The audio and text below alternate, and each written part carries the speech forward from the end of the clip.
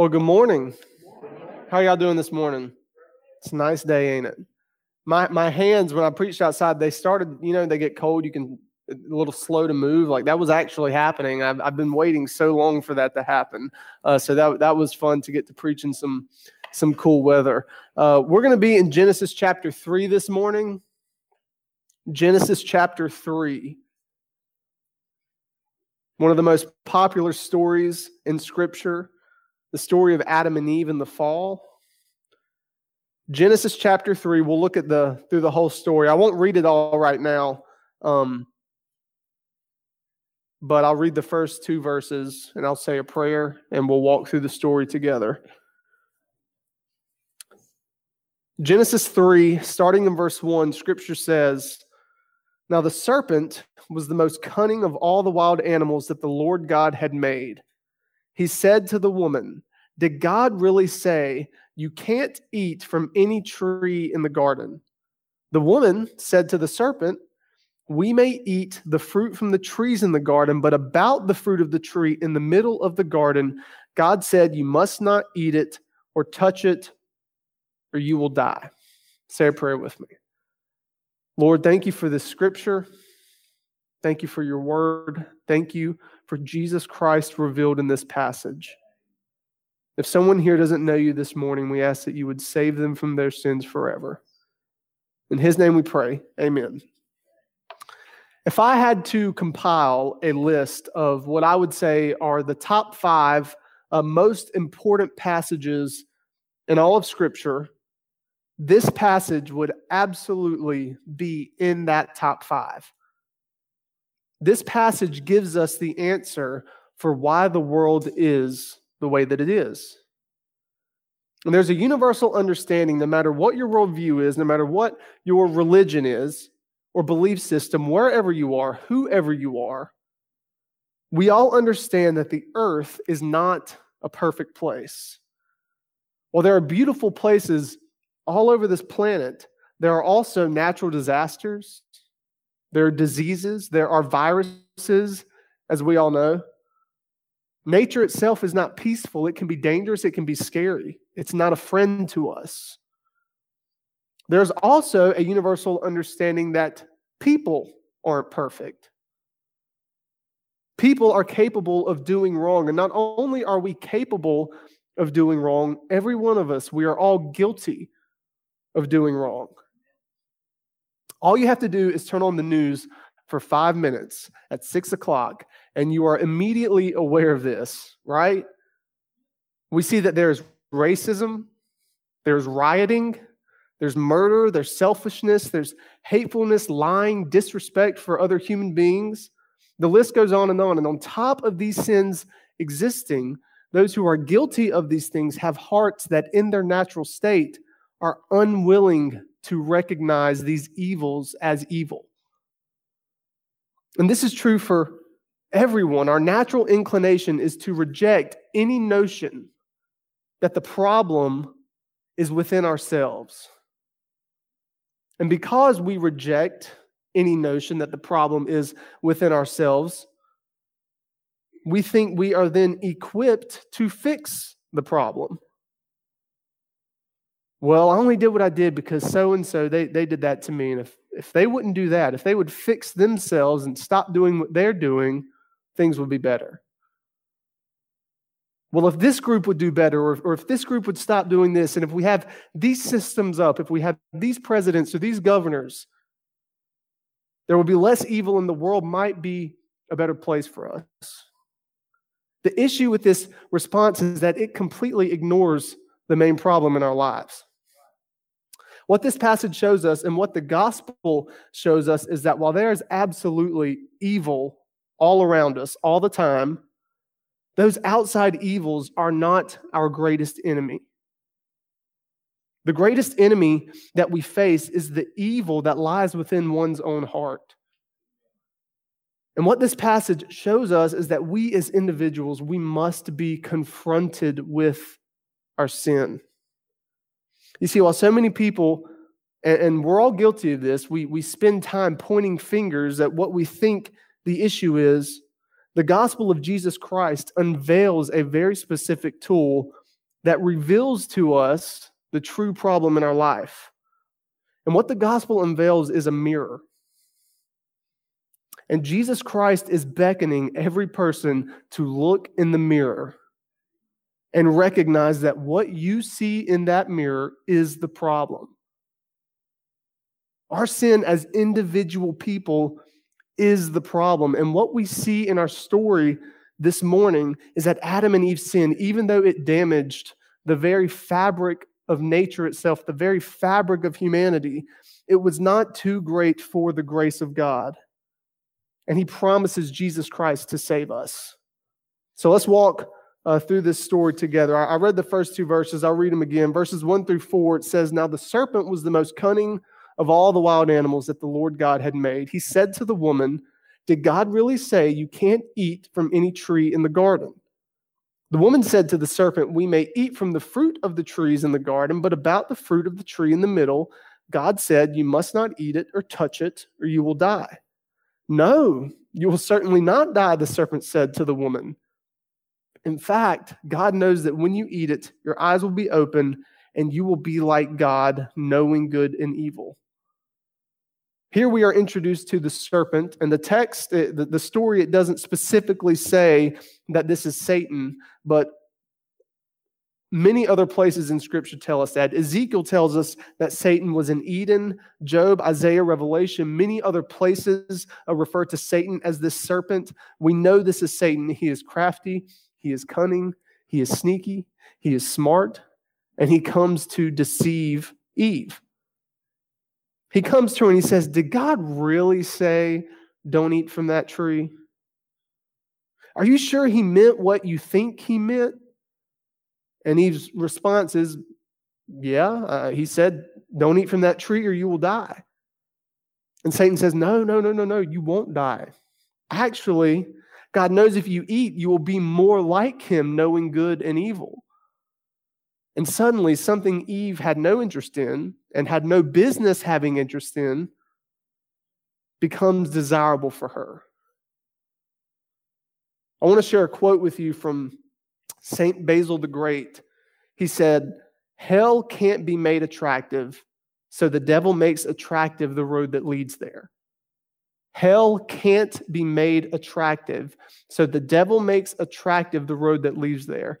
Satan can't come to us with a message that says, "Hey, there's this place I know about. I'm going there. There will be pain and there will be sadness and darkness and torment forever. It's terrible forever." Sound like a place you want to go? No one's going to jump on that ship, right? But what he can do is make the road that leads to it attractive. And Satan, he made this road attractive for Eve. If you eat this fruit, you will be like God.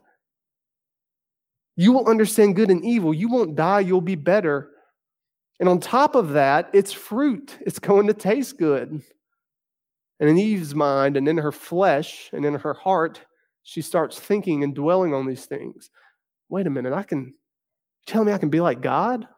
Like the one who made me from nothing? I could be like that? That sounds pretty nice. So she ate the fruit. She was deceived and she sinned. So what do we learn from this? I think the answer is simple. Don't be deceived. And there's a very helpful way to not be deceived, and it's this: know God's word. And know it well. Meditate on it. Think on it. Pray on it. You see how Satan twisted God's word to deceive Eve? He said, "Did God really say that? Are you sure that's what he said?" We have to know what God's word says, and we have to know it clearly. Whenever you feel temptation, maybe it's to cheat or to lie or to gossip or to slander or to lust or to be selfish, greedy, whatever it is, we need to know what God's word says about it. Because I promise you, whatever the temptation is, it will come in the form of attraction. And if we can't respond with what God has clearly said, we will be deceived.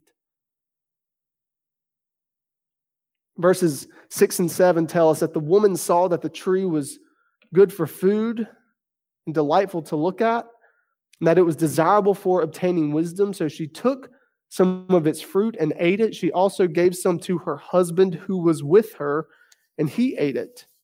Then the eyes of both of them were open, and they knew they were naked. So they sewed fig leaves together and made coverings for themselves. Eve wants to eat well. This fruit's going to taste good. She wants wisdom. She wants to be like God. She wants to know about good and evil. So she eats. And then it says, and this may be the most surprising part of this whole story, she gave some to her husband who was with her. The way the Hebrew reads is that he was actually with her, like elbow to elbow with her. He wasn't off in the field doing some work and came back and realized what had happened. He was with her. He was with his wife when she disobeyed God, waiting to see what was going to happen to her. Adam failed as a husband.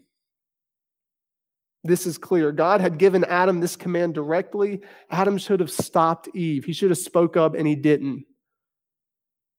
And what this shows us is that he became so attracted to this sin himself, he was willing to let his wife risk being the first one to try it. I have a close friend who is always wanting to do something wild and adventurous. And anytime it's a friend from high school, or I get together with my high school buddies, he's all the time finding something crazy he wants to do. It could be 30 degrees outside, and he'll say, hey, if you jump in that lake, I'll do it. Hey, if you go cliff diving off this 70-foot waterfall, I'll do it. And it's always, if you do it, I'll do it. And it's almost like this is what we see from Adam here. He's saying, if you try it, and I see what happens to you, and I know I'll be okay, maybe I can try it. Husbands, we fail if we watch in silence as our wives sin.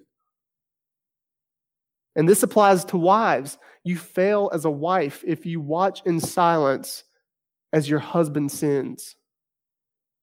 This applies to the body of Christ, to Talitha Baptist Church. We fail as a church if we watch in silence while each other sins. We must know God's word, and we must speak up when others aren't keeping it. So Eve, she gives some of the fruit to Adam, and he eats. Now Adam and Eve, they are both guilty of sin. They chose to disobey God's command that was given for their good. They chose to be selfish. They only thought of themselves and what they wanted. They did not think of the Lord. They didn't trust in the goodness of God. They only thought of themselves and their own selfish desires. And now two who were righteous, two who were pure, become stained with sin and are now unrighteous. And the moment they became guilty, everything changed. Their souls became tarnished. Their hearts were no longer pure. Their physical and their spiritual world became completely shattered. And Scripture says that the eyes of both of them were opened, and they knew they were naked.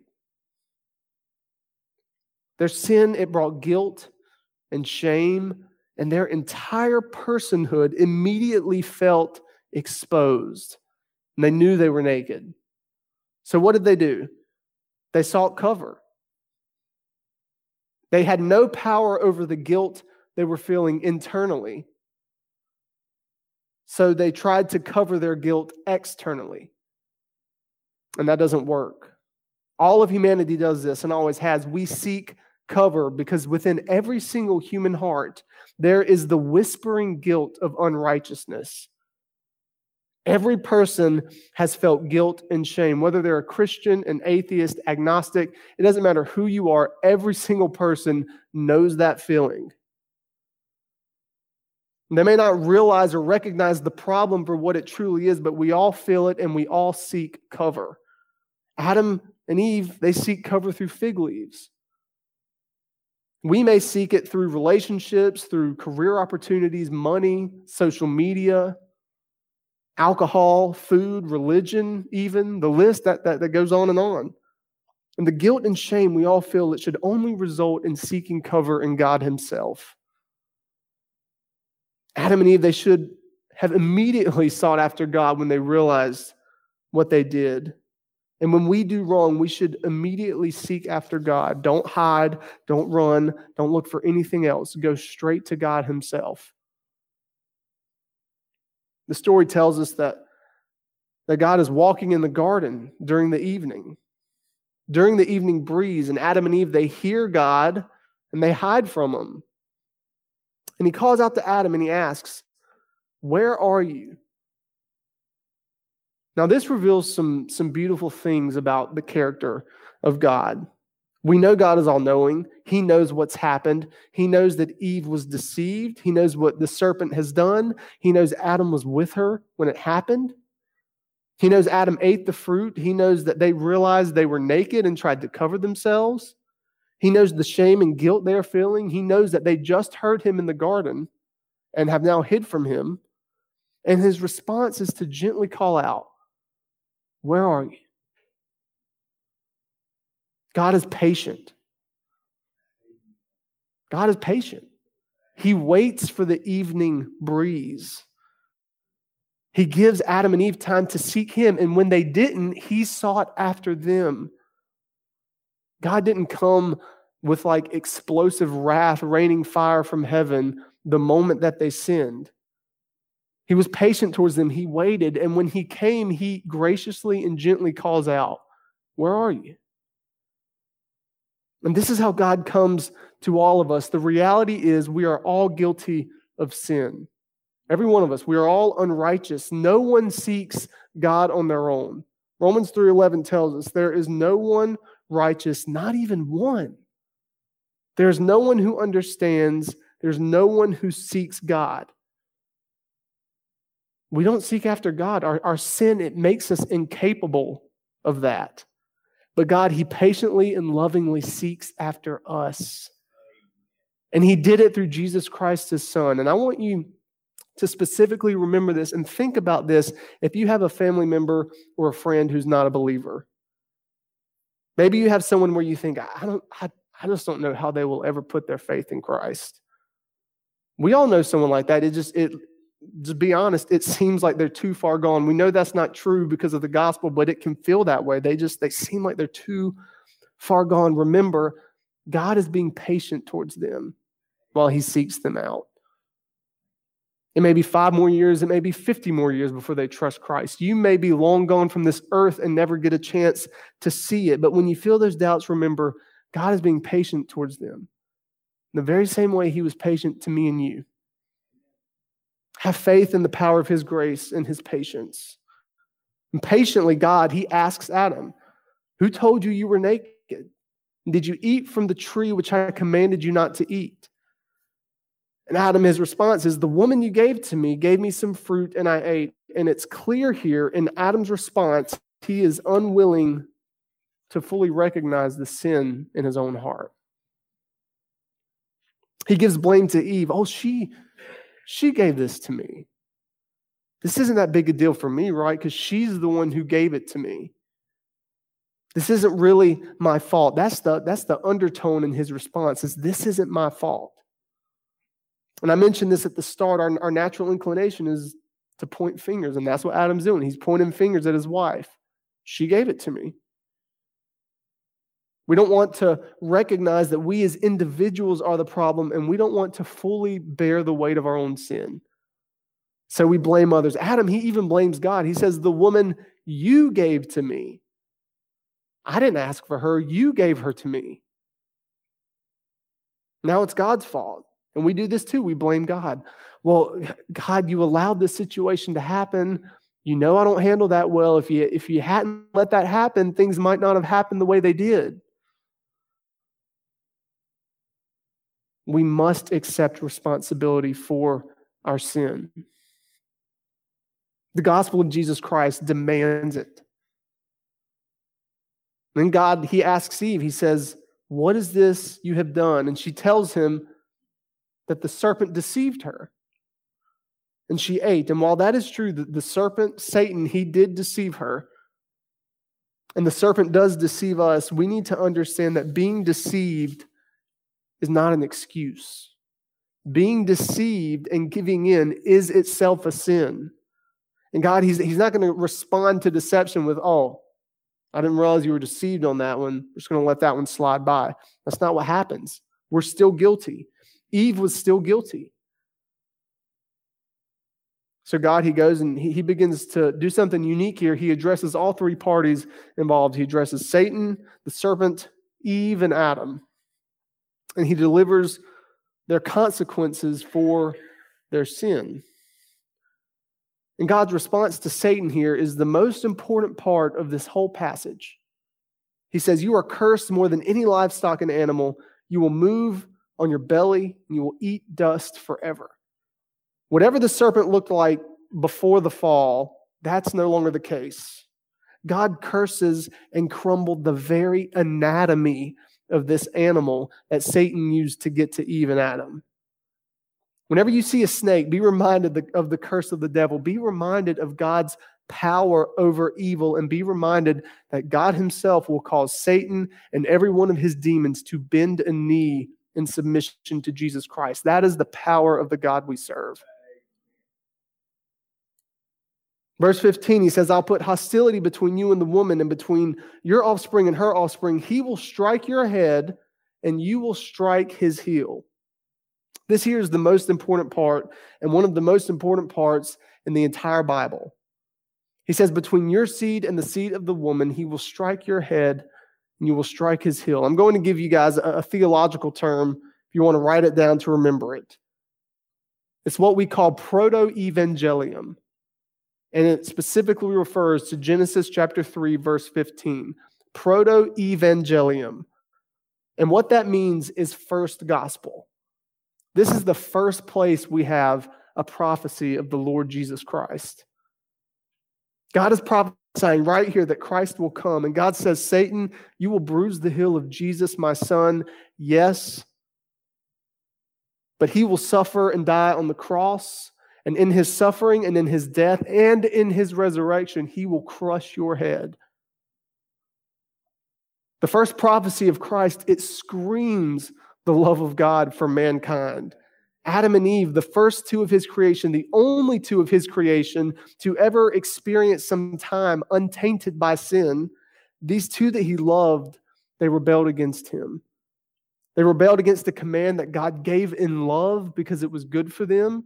And God knows that this unrighteousness, now it makes them unfit for the Garden of Eden. It makes them unfit for the kingdom of heaven. It makes them unfit to stand in God's presence. And he knows this isn't the only sin that they commit. Sin will beget sin, and they'll sin more. And because of it, they're lost without hope. And he knows that their children will be lost without hope. And their children's children will be lost. And every single person who comes after will be lost without hope because of their sin. So God provided salvation in love. He provided Jesus Christ, God in human flesh, to crush the head of the serpent and save people from their sins. Ephesians 2 says, you were all dead in your trespasses. Every one of you were all dead in your sins. But if you have faith in God, he makes us alive in Christ. We, everyone here, all of humanity, have been dead in our sins. We can't do anything about the fallen human condition, but God did something about it. And God himself, our Lord, the one who created us, powerful enough to give us life physically, is the only one who has the power to give us life spiritually. He is the only one with the power to save us. And there's something I've been thinking about with this passage and over the past few days, and I think it's important to remind ourselves of this, especially right now during election season. November 3rd, right around the corner. It's all you see on the news right now. And I'm starting to see this tendency within Christian culture to, in some ways, shift their hope from Christ to whoever it is they want to lead and fix the country. It's important that we think about this prophecy. We think about passages like Ephesians 2. We think about the gospel. And we remind ourselves the president, whoever it is, does not hold the power to save souls. And the president, whoever it is, does not hold the power to keep souls from being saved. I'm not saying this isn't important, but what I am saying is that there is an election far more important than what's happening next month, and that is the election of Jesus Christ before the foundations of the world to save sinners. And whatever happens next month, Jesus is still king. And our mission as God's people is to be obedient to our king. There isn't time to go into depth into Eve's curse and Adam's curse, but God tells Eve, because of your sin, your struggle in childbirth will be intensified. Children are going to be a blessing from me, but the experience you have having them will be a curse for your sin. Your husband is going to be the leader of your family, but in your heart, your desire is going to be to rule over him. And you're going to have this internal struggle accepting and submitting to that. He tells Adam, the ground is cursed. It will provide food for you, but you're going to have to work really hard for it. You're going to have to sweat. Your back is going to hurt. And then God says, for you are dust, and to dust you shall return. The greatest curse for sin is death. Romans tells us that the wages of sin is death. God is a just God. There is punishment for sin. Men in the room, think about it the next time you're out doing yard work. And you're sweating, and you come in and you're just beat, and your knees hurt, and your back hurts, and you're exhausted. That is God's curse to remind us of our sinfulness and point us back to Him.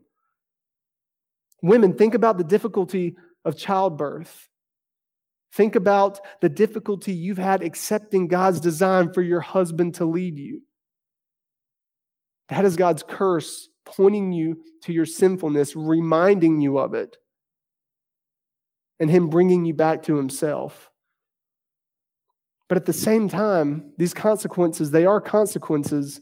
In reality, they are gracious consequences.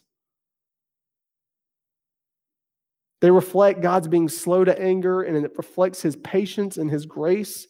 He didn't kill Adam and Eve on the spot. They lived 900 years after that. And these consequences, it reminded them of their sin, and it would point them back to God, because Scripture says God desires all men to be saved. That is the character of God. All men. He desires all men to be saved. And there's a common question that I'm asked. I'm sure most of you here have been asked before too at some point. How can God be loving and send someone to hell? How can God be loving and allow this to happen? Or maybe someone will point to you to a certain passage in Scripture and say, this doesn't seem like a loving God to me. I don't understand. There are over 7 billion people on the planet.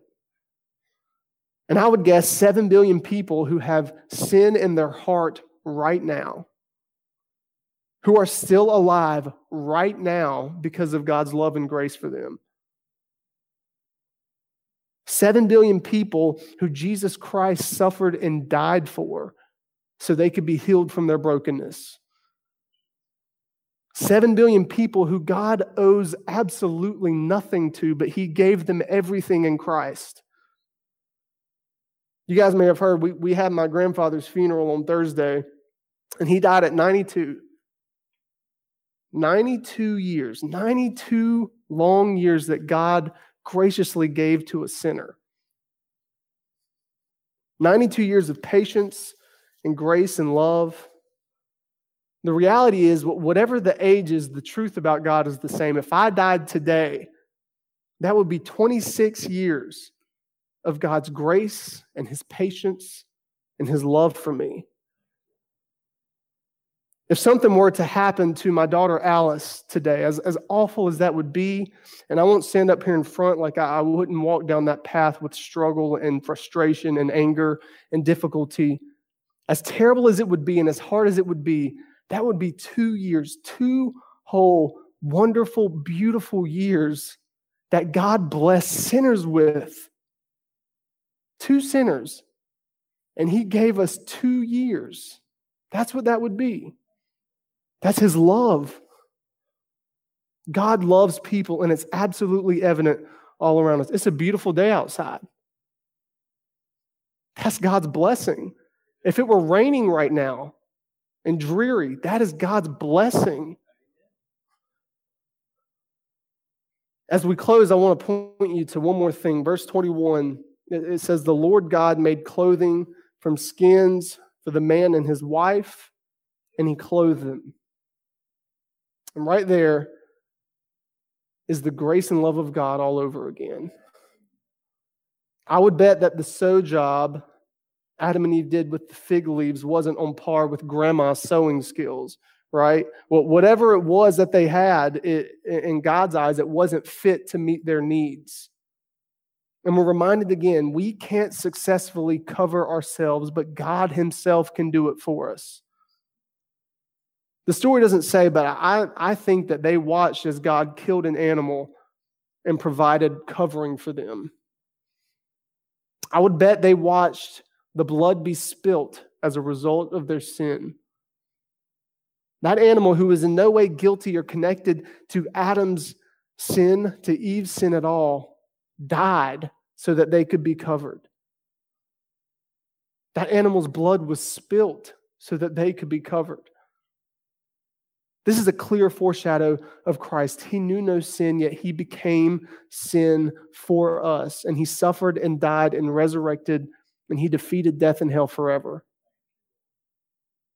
The world has forever been different since that day. And all of us are guilty of sin. All of us share responsibility for the brokenness that is in this world. It's why you see what you see on the news. It's why we're all sitting here wearing masks because of this virus. It's why diseases exist and loved ones die. The world is broken because people are broken. But there's healing and salvation in Jesus Christ. If you've never trusted in him, today is the day for salvation. And for my fellow Christians, my church family, keep your hope fixed on the one who heals us from sin. And let's be obedient to our King together. Would you say a prayer with me? Heavenly Father, thank you for your gospel. Thank you for loving us enough to give us breath and to graciously keep breath in our lungs even though we've sinned against you. I pray if someone here today doesn't know you, you would convict their heart and add them to your kingdom.